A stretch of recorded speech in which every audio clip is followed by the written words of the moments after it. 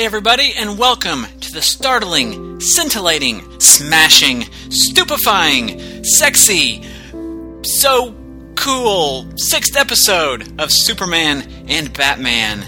My name is Michael Bradley, and I am your alliterative host on this astonishing adventure of auditory awesomeness. A pragmatically positive podcast where we celebrate the world's finest heroes by looking at terrific team-ups, heroic histories, and daring dramas featuring your two favorite costume champions of all that is right and respectable, Superman and Batman. This episode, the fickle fingers of fate have propelled us back to the wild and waning days of the Great Golden Age, as we'll be looking at a shocking story from the non-alliteratively titled World's Finest Comics, issue number 75. And it feels strange to me calling this a Golden Age issue. To me, in my mind, the Superman-Batman stories are purely a Silver Age concept. But for Superman, the line where the Golden Age ends and the Silver Age begins is a very, very wide and very blurry. And it's much the same with Batman, to be honest. With the line between the Silver Age and Bronze Age, at least as far as Superman's concerned, it's much easier because Superman got a brand new editor. But with the Golden and Silver Age, that distinction just isn't quite as clear. But most people consider Showcase number 4 as the basic starting point for the Silver Age as a whole. That was the first appearance of the Barry Allen Flash and was published in 1955. And as for Superman, most point to Action Comics 241 from 1958. As the unofficially official start for that character. And both books came out after this particular issue. So I guess technically this is the Golden Age still. Even though, like I said, in my mind it feels like we have stepped 2 feet into the Silver Age.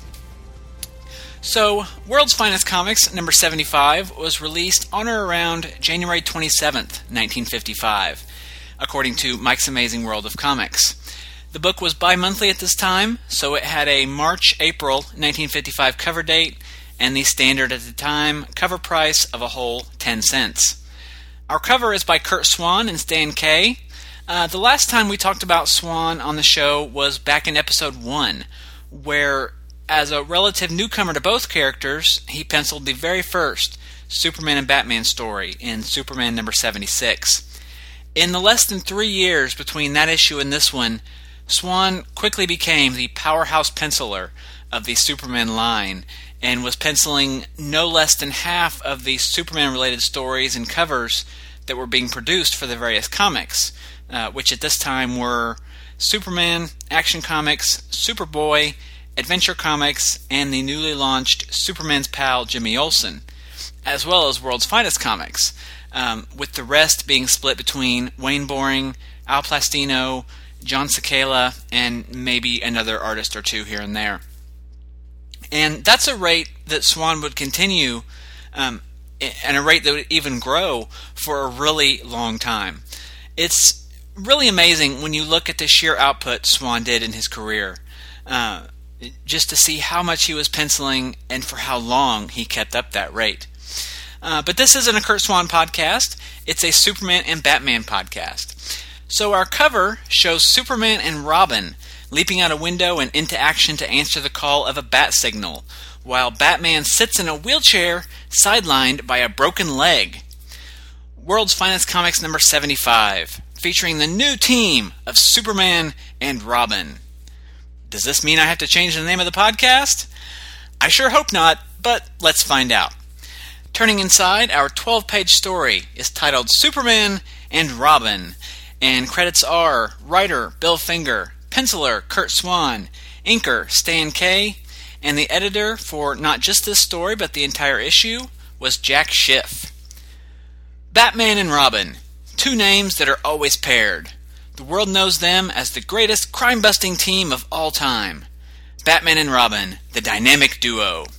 But suddenly and incredibly, the partnership is severed, and all Gotham looks with awe at the exploits of a new crime-smashing combination, the amazing team of Superman and Robin. As we begin, The sky over Gotham City is lit ablaze by the familiar bat signal, a precursor to the arrival of Robin at police headquarters. Commissioner Gordon tells of a vanished armored car that Batman and the Boy Wonder need to investigate. However, the Commissioner is surprised when Superman arrives, saying that Batman is gone, and from now on, Robin will be working with him. What's this? Has the famed crime-fighting team of Batman and Robin broken up? Or has Batman perhaps decided to retire? For the startling answer, we must go back 24 hours. When Batman and Robin arrive at a research laboratory on the edge of town, hot on the trail of the Purple Mask Mob, who are stealing platinum from the laboratory. The dynamic duo confronts the mob, and a fight lacking only Technicolor biffs, socks, and pows ensues. Batman and Robin both deliver some solid hits, but a member of the mob throws a strange powder pilfered from the lab into Batman's face, allowing them to make an escape. Batman leaps out the window in pursuit, but loses his balance due to the coughing caused by the powder and falls to the street below. Later, Batman awakes, surrounded by Robin and Superman, and his leg in a cast. The Man of Steel tells Batman that he happened along after his fall, and set the leg himself, but that it means Batman will be out of action for a while. Apparently, forgetting that he's talking to the most powerful man in the universe, the Dark Knight is concerned about this turn of events, saying that Robin can't take on the Purple Mask Mob alone. But Superman says, no worries. Fortunately, Clark Kent has been reassigned to the Gotham Gazette, which, oh so conveniently, is owned by the same people as the Daily Planet. He'll get Dick Grayson a job as a copy boy, and they'll be ready to take on any criminals, including the Purple Mask Mob, should they be needed. We then flash forward to the next evening, which is just before our story started, when we see the armored car being diverted into a hidden trapdoor that has been built into the highway, only to come face to face with the Purple Mask Mob. Back to the present, with Robin on his back, Superman soars through the air and uses his X-ray vision to reveal the mob's hiding spot. Superman rips off the huge iron door, and he and Robin charge after the mob, who tries to make an escape via an underground rail car. Robin, in what is probably a lot less of an obnoxiously annoying tone than I read it, says that if Batman were here, he'd use his bat lasso to grab the mob. But Superman, being Superman and far more awesome, handles things a little bit different. The Man of Steel pulls up the very rails themselves. He then knocks the crooks from the tracks and uses the rails to bind the mobsters as Robin punches one in the face, and to be honest, probably tries to take all the credit. Later, back at the Batcave, Robin is simply bubbling over with excitement about his adventure with Superman. All is not well, though, as Superman laments having absolutely no idea how to find the rest of the Purple Mask Mob. And Batman seems rather forlorn, wondering if Robin will now find crime fighting with a non-superpowered Batman a whole lot less exciting. Possibly in an effort to get his mind off the situation, Batman starts rearranging trophies in the Batcave in order to make room for new trophies collected during the adventures of Superman and Robin. He soon makes a small space on a stand and tells the new dynamic duo to collect a wristwatch next time they capture a member of the Purple Mask Mob. Both Superman and Robin are puzzled by the odd request, but say they'll do it. The next day, the Purple Mask Mob rigs an explosion in Gotham Harbor in order to cover the heist of a luxury liner. But the Lavender looters are met by Superman and Robin. While Batman watches the action via closed-circuit, easily hacked and conveniently placed security cameras, the Man of Steel and Boy of Wonder charge into action. The mob tries to make a getaway via boat, but Superman gives Robin a little taste of what it's like to be Batman, and in a scene quite similar to what happened in The Mightiest Team in the World, see episode 1 of the show, Superman uses Robin for a fastball special, and they are able to apprehend the crooks. We then get a panel of Batman, again lamenting that the team of Superman and Robin could surpass the famed team of Batman and Robin. And while that type of thing was cute and very natural at the first time around, this second scene is a bit much and really only serves to paint Batman as extremely insecure, even in this time of more simplistic storytelling. But as we can all probably guess, a guy who watched his parents get shot and then deals with that by wearing spandex and punching people in the face, probably not the most emotionally adjusted guy around. So, we carry on. Later, Superman and Robin return to the Batcave, delivering the wristwatch as requested. Batman places the newest trophy and tells them that the next time they should bring one of the Purple Mask Mob's shoes, to which Superman eagerly agrees. Because a watch? Now that's a strange request, but a used shoe? Completely normal. So the next day, a man carrying the payroll for an unnamed business is accosted by a member of the Purple Mask Mob, who is disguised as a balloon vendor. The thug attaches the balloons to the man's coat, causing him to be lifted up into the air, up and away, to a height where the other members of the mob are waiting inside a blimp. Clark Kent sees all this go down thanks to his telescopic vision, and soon, atop the roof of the Gotham Gazette, Superman tears a leg off the water tower, supercompresses it into a steel wire and a harpoon, and uses it to reel in the blimp. Superman and Robin then go to town with the hammers of justice, and soon return to the Batcave with Batman's requested trophy, the shoe of a Purple Mask mobster. And once more, everyone treats this as a perfectly ordinary request. So, we cut ahead approximately 24 hours to the next evening, as Superman and Robin return to the Batcave, having had patrolled the entire city, but unfortunately not turned up any sign of the rest of the mob. As the new partners discuss how they only need one simple clue or a lead of some sort, the dejected duo is interrupted by Batman, who informs them, much to their surprise, that the Purple Mask Mob is hiding out in a dog kennel on the south bank of Pine Hill. Probably led by Colonel Mustard with a candlestick in the library. Batman explains that the examination of the watch and the shoe revealed trace evidence pointing to the mob's location. And at that point, Superman and Robin realize not only why the Dark Knight asked for the trophies, but that even in a wheelchair, the Batman is anything but helpless. And shortly, in a 2-panel sequence so awesome, it would make George Reeves, Adam West, and Burt Ward weep with jealousy, Superman and Robin head out, smashing the Crook's hideout and ending their reign of villainy for all time. Or until the next time they appear, whichever comes first. Returning to the Batcave, Superman tells Batman that now that it's safe, the cast can be removed from his leg. And much to the Dark Knight's surprise, Superman reveals that Batman's leg was never really broken at all. Superman! He explains that the powder the Batman inhaled actually was an incredibly powerful but slow-acting poison. While Batman was unconscious after falling out the window, an X-ray vision scan of Batman's lungs revealed that if he remained active, the poison would kill him. Knowing that Batman would never sit idly by with the Purple Mask Mob still at large, Superman and Robin concocted this whole story about Batman's broken leg in order to keep him on the sidelines. Superman then bids goodbye to his friend Batman, and now former partner Robin, and takes his leave. Once alone, Batman tells Robin that working with Superman must have been really exciting, and nervously asks if he wouldn't rather be working with Superman in the future. But Robin replies that while working with Superman was fun for a while, it wasn't the same as working with the Caped Crusader. And golly, Batman, you taught me all I know. We'll always be a team. And Batman replies, of course we will. Nobody will ever see the end of Batman and Robin.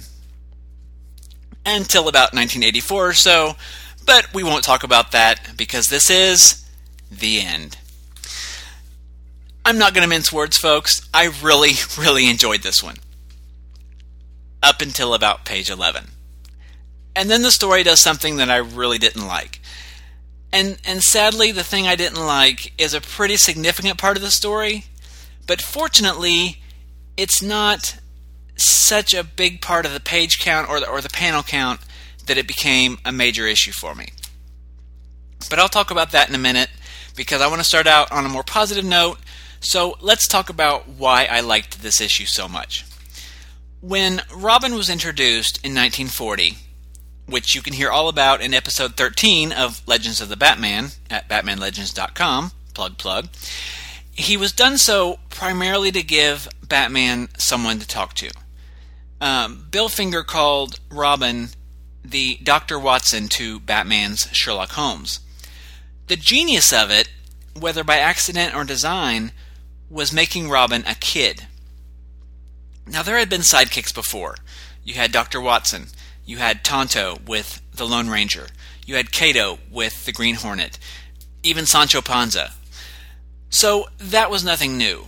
But by making Robin a kid who was the same age as the target readers, not only did it let those readers put themselves into the story, we got to see and experience the sheer joy and excitement he got from Batman's swashbuckling, crime-busting adventures.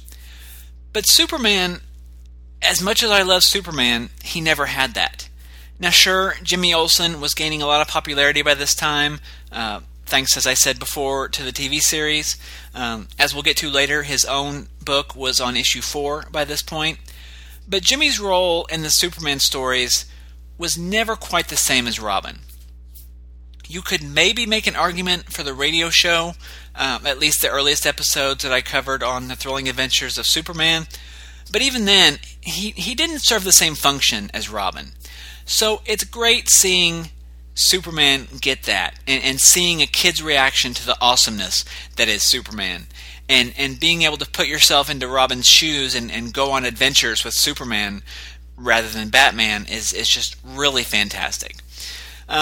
Maybe I can talk more about this later. I don't want to go into it a lot here. But in my mind, to Robin, Superman should be nothing less than a rock star. He's the Easter Bunny, Santa Claus, and whatever pop stars, TV stars, and pro athletes are famous at the moment, all rolled into one. He's all that, the epitome of fantastic, and he can just do no wrong. And I thought they did a good job of capturing that in this story. The way Robin is just raving about being able to go out with Superman and have these adventures, to the point that he doesn't even realize that it's kind of it's kind of depressing Batman. That was just really great. And I'm super glad that it was Bill Finger who wrote this story, because as the creator of, or at least the co-creator of Robin, it's completely appropriate. I thought it was interesting that they opened the story sort of in the middle of things and then did a flashback to explain the setup. That was a lot more uncommon in 1955 than it is today. Unfortunately, what was set up as a moment of surprise when Superman leaps into Commissioner Gordon's office is in effect ruined by the cover and the splash, but still, it's an interesting way to do the story. And it was nice seeing Commissioner Gordon. Much like with Batman and Perry White in episode 3, I think it was, I wouldn't have minded seeing more interaction between Commissioner Gordon and Superman, just to get their reactions to one another and how they relate. And of course, we got the final end scene, which is kind of redundant. We got the end scene, a reassurance that the dynamic duo of Batman and Robin will always be the dynamic duo, no matter how awesome Superman is. It was possibly sweet enough to give someone diabetes, but it was a nice scene, and I enjoy the friendship between Batman and Robin. It's a friendship that goes beyond the partnership and the father-son relationship they have, and it was nice kind of seeing that spotlighted in a panel or two at the end of the story. Unfortunately, that thing I mentioned earlier that I really didn't like was the revelation on page 11 that, hey, Batman's leg was never really broken to begin with. My reaction to when I read the story for the show here was, are you telling me that Batman, who is one of the smartest men in the world, can't tell his leg isn't broken? And I know what you're thinking. But Michael, it's the Silver Age, or the late Golden Age, whatever. You have to accept the silliness. And that's fine. I'm okay with silly. I'm okay with the fact that Superman throws Robin like a football. I'm okay with the fact that this guy has 4 balloons and somehow can use them to lift a full-grown adult male high enough into the air that he can be lassoed by a blimp. Which I looked up, and it could be it's probably above 1,000 feet. I'm okay with that. But I think there's a difference between maybe not necessary silliness, but there's an acceptable threshold of silliness that's sometimes required to just keep the story moving along or provide a moment of excitement. Superman fastball specialing Robin is silly and unbelievable, but it's an exciting moment. The balloon gives the Purple Mask Mob a way to abduct the guy in a fashion that's more spectacular than just, stuffing him in the back of a van. But Batman's leg not being broken does nothing more except make Batman look like a freaking idiot. He's the world's greatest detective, and he can't say, there's no pain in my leg. Maybe something's not right here. I've broken bones before. Even after they're set in a cast, it still hurts. The exact same story could have been told with Batman actually breaking his leg. Superman and Robin could still round up the Purple Mask Mob. You'd still get the Superman and Robin team up, which is the point of the story. The only thing I can figure as to why they did it this way is that, there are actually two possible options, and I'm not really sure which is more plausible.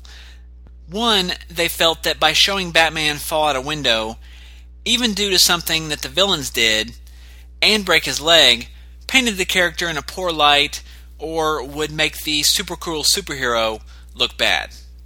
Or two, they just didn't want to deal with the idea that with a broken leg, realistically, whatever that meant in 1955 comic books, Batman would be out of commission for 2 months minimum, meaning Superman would have to cover for him in a lot more than just one case. I think, and maybe this is me looking back, almost 60 years later and backseat driving, but I think the latter of the two could be fairly easily glossed over or just completely ignored, for that matter. The kids who are reading the book at the time aren't going to think of the long game ramifications of that. It's just us old people on podcasts tearing these things apart that are going to look at that. So I kind of lean towards them thinking that Batman actually getting hurt made the character look less heroic. But unfortunately, by doing that, they just make him look like a dope instead. But that's really all I have to say about the writing of the story. Thankfully, the part about him not actually breaking his leg, while a significant part to the resolution of the story, didn't really affect the main point of the story, which was the Superman and Robin team-up. This was just a really fun story, and I enjoyed this one a whole lot, even given that so-called twist at the end, which wasn't necessary. And I think something else that helped me enjoy this story is that the art is amazing. Swan, it feels a lot like he's aping Dick Sprang at this point when it comes to Batman and Robin, but that's never a bad thing. His Superman, even though he's not quite to what I envision as that, iconic Curt Swan Superman, he's a lot closer than in The Mightiest Team in the World. And the liveliness and energy of the art in this story makes it fun to read. Curt Swan is not really known for his action art, like his fight scenes and the like, but the action scenes on page 3 and 6, and especially on the top of page 11, are just fantastic. The first panel on page 11 shows Superman and Robin busting through the door to the Purple Mask Mob's hideout. It's drawn from the point of view of a member of the mob who is sitting around a table with 2 other members playing poker. As the heroes break in, you see cards flying, and the 2 mobsters whose faces you can see have these great expressions. They're comic booky, but not too exaggerated, so you still get that hint of realism that Curt Swan brought with his art. And the best part is, Superman smashes in the door, which flies back and knocks a guy right in the face. And you see a glass that he had in his hand fly out and the liquid spill. It's just a really great panel. Now, like I said, the art is just so energetic, and there's just such life to it that it makes the story fun to read. which goes a long, long way in these Silver Age books towards hiding any flaws that the story has. When you've got exciting art, that's going to carry you through any dullness in the story, or I shouldn't say any. It's going to carry you through a lot of dullness or off-kilter storytelling. There is kind of an oddity with the art, though. If you look at the Batman figure on the cover and compare it to the one on the splash page, you realize that it's the exact same thing, just a mirror image. And I don't mean it's the same image redrawn, but it's the exact same artwork. And you can tell because on the splash and in the story, Batman's right leg is broken, but on the cover, it's his left, which is what tipped me off. And then I got to comparing, and I'm like, wow, this is the exact same image. Why they did that? I mean, the rest of the cover and the splash page art don't appear to be lifted, at least not from this issue. So it's a real puzzler as to why they would do that. Once again, the only thing I can figure is maybe Swan got behind and they just, didn't have time to actually redraw Batman, or maybe he was just trying to save time himself. I don't know which it is. But either way, still all around, at least for the most part, both writing and art, just a very, very fun and enjoyable story. Right now, we're going to take a break, play a couple promos for a couple totally awesome shows that you should listen to, and then we'll be back for the second segment of the show.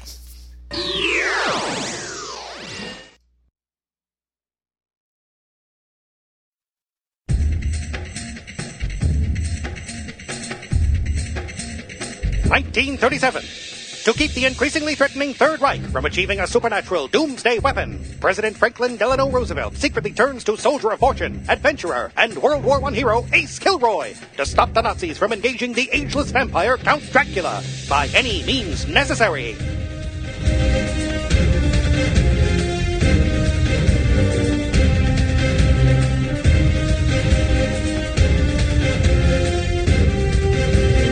Deep in the Carpathian Mountains, and through a life-altering twist of fate, Ace and the undead Prince of Darkness join forces to foil the Nazis' plans. Caught in the middle, an innocent girl that Ace would risk life and limb to keep from harm. But soon enough, Ace learns that Dracula cannot be trusted.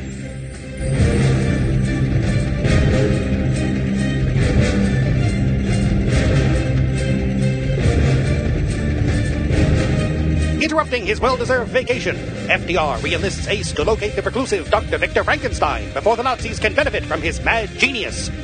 Little did Ace realize that not only would he face the dangers of Frankenstein's patchwork monster, but risk bloody death by a feral beast, equal parts wolf and man.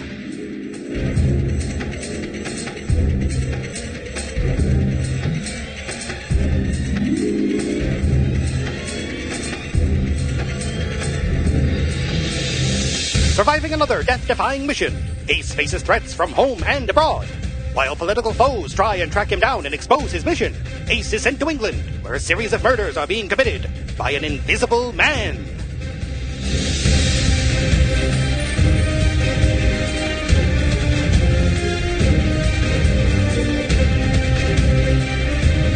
Ace Kilroy is a serialized webcomic that launched on Halloween night 2011. The co-creation of writer Rob Kelly and artist Dan O'Connor. Ace Kilroy made a splash with comics and monster fans alike. It was nominated for a 2012 Eagle Award for Favorite Webcomic, and Kelly won a 2012 Philadelphia Geek Award for Comic Book Writer of the Year.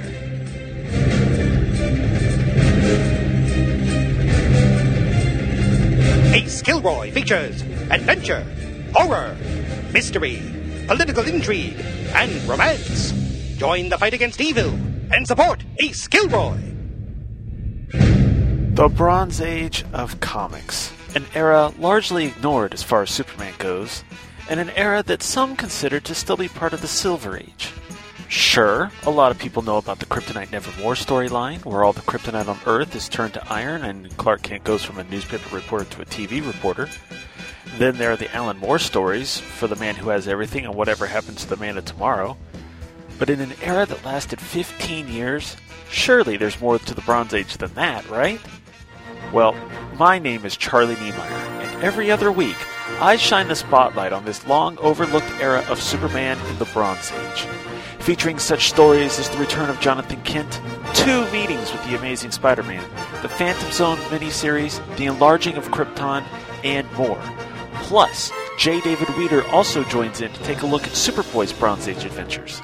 So join in the fun at www.supermaninthebronzeage.com and www.supermanpodcastnetwork.com. Perhaps because it is such a good story, Superman and Robin from World's Finest Comics number 75 has been reprinted a crazy amount of times. The first came in Batman Annual number 7 from 1964. You can usually tell which stories are going to be fun reads, or at least significant reads, because they're the ones that get used again before the reprint boom of the late 80s, or even the period in the Bronze Age where they were using reprints as filler in backup strips. The story has also received some recent reprints, first in World's Finest Comics Archives Volume 1 hardcover, Superman in the 50s trade paperback, Showcase Presents World's Finest Volume 1 trade paperback, which is where yours truly read it to cover it on the show here, and finally in Batman Annuals Volume 2 hardcover, which reprinted the Silver Age Batman Annuals, which were composed of mostly reprints to begin with. So, if you like reprints, DC put reprints in your reprints so they could reprint while they reprint. And there's a meme in there somewhere. But if you want to hear another podcaster's take on this story, check out episode 167 of Billy Hogan's Superman Fan Podcast, where he covered it as part of his chronological coverage of Superman's Silver Age. Given that this is only the 5th team-up from World's Finest Comics, Billy covered it way back in early 2011, but you can still find that episode online, in addition to about 3,000 other episodes of Billy's show, because he's an absolute podcasting machine. Superman and Robin is the lead story in World's Finest Comics number 75, and that's followed by a 6-page Green Arrow story, illustrated by George Papp, titled The World's Most Famous Arrows. And after that is a 6-page story featuring the Western hero Tomahawk, and that's titled The Battle of the Medicine Men, and was illustrated by Bruno Premiani and Ray Burnley. Neither Mike's Amazing World of Comics or the Grand Comics Database list a writer for either the Green Arrow or Tomahawk stories, which I found kind of weird. Other features in the issue include a Jerry the Jitterbug gag strip, which I'm sure was a lot funnier in 1955, a 2-paged text piece titled Have You Ever Wondered?, where they ask various questions like, why are blind people so quick at hearing? And why does lightning strike some things and not others? And then they give a scientific, air quote, scientific answer to those questions. I don't know. I was trying to be snarky there, and I totally lost my train of thought. But there's also a 1-page Supergram, the Superman puzzle game, in which you are given clues, and you have to figure out various words, and then unscramble letters from each word to find another word. And I'm actually going to post this on the site in the show notes at greatkrypton.com, in case you need something to keep you busy for, 4 minutes. As for ads, again, the standard fare. You got your pyramid schemes, your bodybuilding, junk toys. But we do get another public service announcement. Unfortunately, not as neat as the flag history from a couple episodes ago, but it talks about the United Nations Food and United Nations Food and Agriculture Organization killing locusts in Iran so that crops can grow. Once again, another thing that was probably far more exciting back in 1955. But you know what's always exciting, no matter what year it is? A trip in the time machine via Mike's Amazing World of Comics at Mike'sAmazingWorld.com. And best of all, you don't need 1.21 gigawatts to use it, or a dime to buy the comic. Since technically the Silver Age hasn't started yet, but the Golden Age is to be honest, quite a ways behind us in the rearview mirror. We're still kind of in that limbo period. This is after the institution of the Comics Code, though, so unlike the books that the other books that were on the stands alongside Superman number 76, the crime and horror books are gone. But there are still lots of funny animal, western, romance, and what will be considered licensed books today. Interestingly, though, it was a pretty big month for the world's finest heroes. Superman, Action Comics, Superboy, Adventure Comics, World's Finest Comics, Superman's pal Jimmy Olsen, Batman, and Detective Comics all had issues this month, which I think is a first for the show. Batman and Robin appear in Detective Comics number 217, as well as Batman number 90, where the dynamic duo encounter a young hero named Batboy, who is a kid with a bat. A baseball bat. And I am not kidding you on that. Superboy appears in Superboy 39, and what is probably the most important issue of the month, Adventure Comics number 210, where Otto Bender and our very own Kurt Swan introduce the greatest superpowered dog of all time, Krypto. But don't worry about fans. Spurred on by the popularity of Krypto, the Dark Knight will get his own canine companion with Ace the Bat Hound in about 4 months. But Krypto is still cooler, and I'm sure J. David Weeder will back me up. Superman number 96 has an Al Plastino cover where Superman takes on Mr. Mxyzptlk, or I guess at this time it was still Mr. Mxyzptlk. This issue also has a story where Superman performs surgery on a blind girl to restore her sight, which is kind of crazy. Superman also appears in Action Comics 202, and finally Superman's pal Jimmy Olsen number 4, which is notable because it contains a story titled King for a Day, which either inspired or was adapted from a Season 3 episode of Adventures of Superman by the same name. Probably, given filming dates, the comic was adapted from the episode, even though the comic was published before the episode aired. But that does it for this episode, folks. Remember to keep writing in. Let me know your thoughts on the show, the stories I've been covering, if you have a story suggestion. If you haven't left an iTunes review, please do so. It really does help other people find the show and know that it's totally worth listening to. But that's it for me. I will be back next episode with another fantastic Superman and Batman team-up. Until then, I hope you have a great one. Take care, and I will talk to you next time. Goodbye.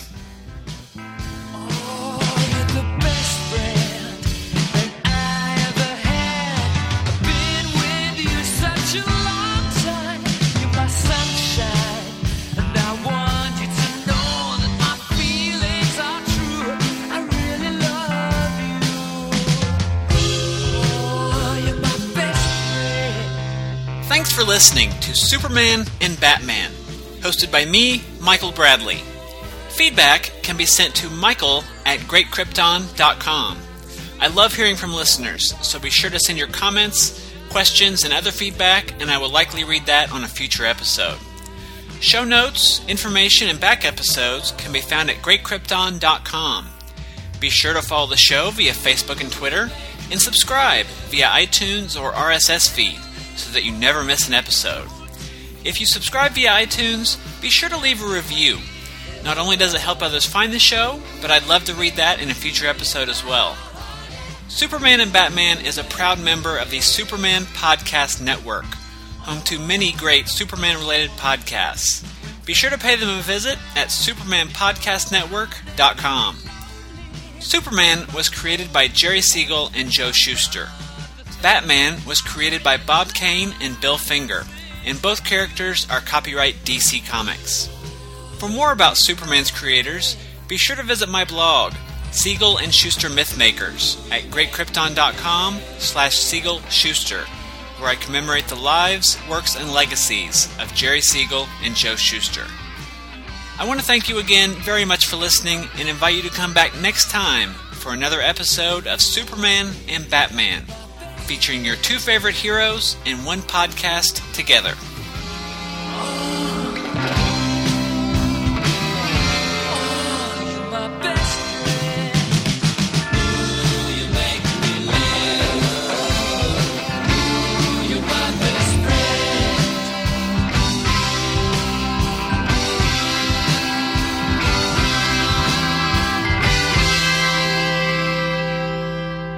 The music that closed out this episode was the Queen classic You're My Best Friend from their 1975 album A Night at the Opera.